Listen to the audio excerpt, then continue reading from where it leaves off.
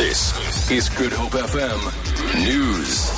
Good morning. The South African Revenue Service has confirmed that two of its senior members of staff, Ivan Pillay and Peter Richer, have resigned with immediate effect. The two had been suspended after allegations that they'd been involved in setting up running a rogue spy unit. SARS says all charges and related investigations into their conduct have now been withdrawn.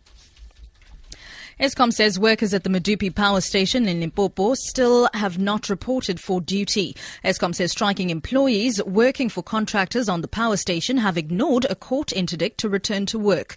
Labour unrest has been delaying the completion of the power station, which is meant to alleviate South Africa's pressured power grid. Spokesperson Kulupasiwe. The new development really is that we have asked everyone who is living in our residential areas, which is some people call it hostels. So we've asked everyone to vacate our hostels because unfortunately our hostels have been used as some kind of a base by people who are preventing others from going to work. We have asked all of them to vacate, and then we're going to run some kind of an audit of sorts. Meanwhile, Eskom has implemented stage 1 load shedding due to a shortage in generating capacity. The power utility says this might continue until 10 p.m.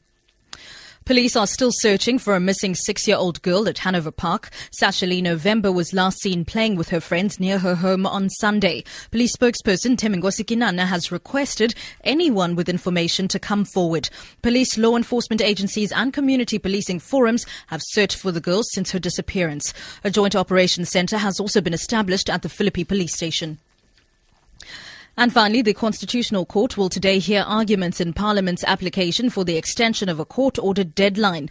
Parliament was given 16 months to fix a law which criminalised consensual sexual relations between underage children. That part of the legislation was dubbed the kissing law, as it made even kissing between adolescents a criminal offence. Candice Nolan reports. The deadline to fix the law expired last month. It was extended until mid-May so that the court might hear arguments in Parliament's application for an extension.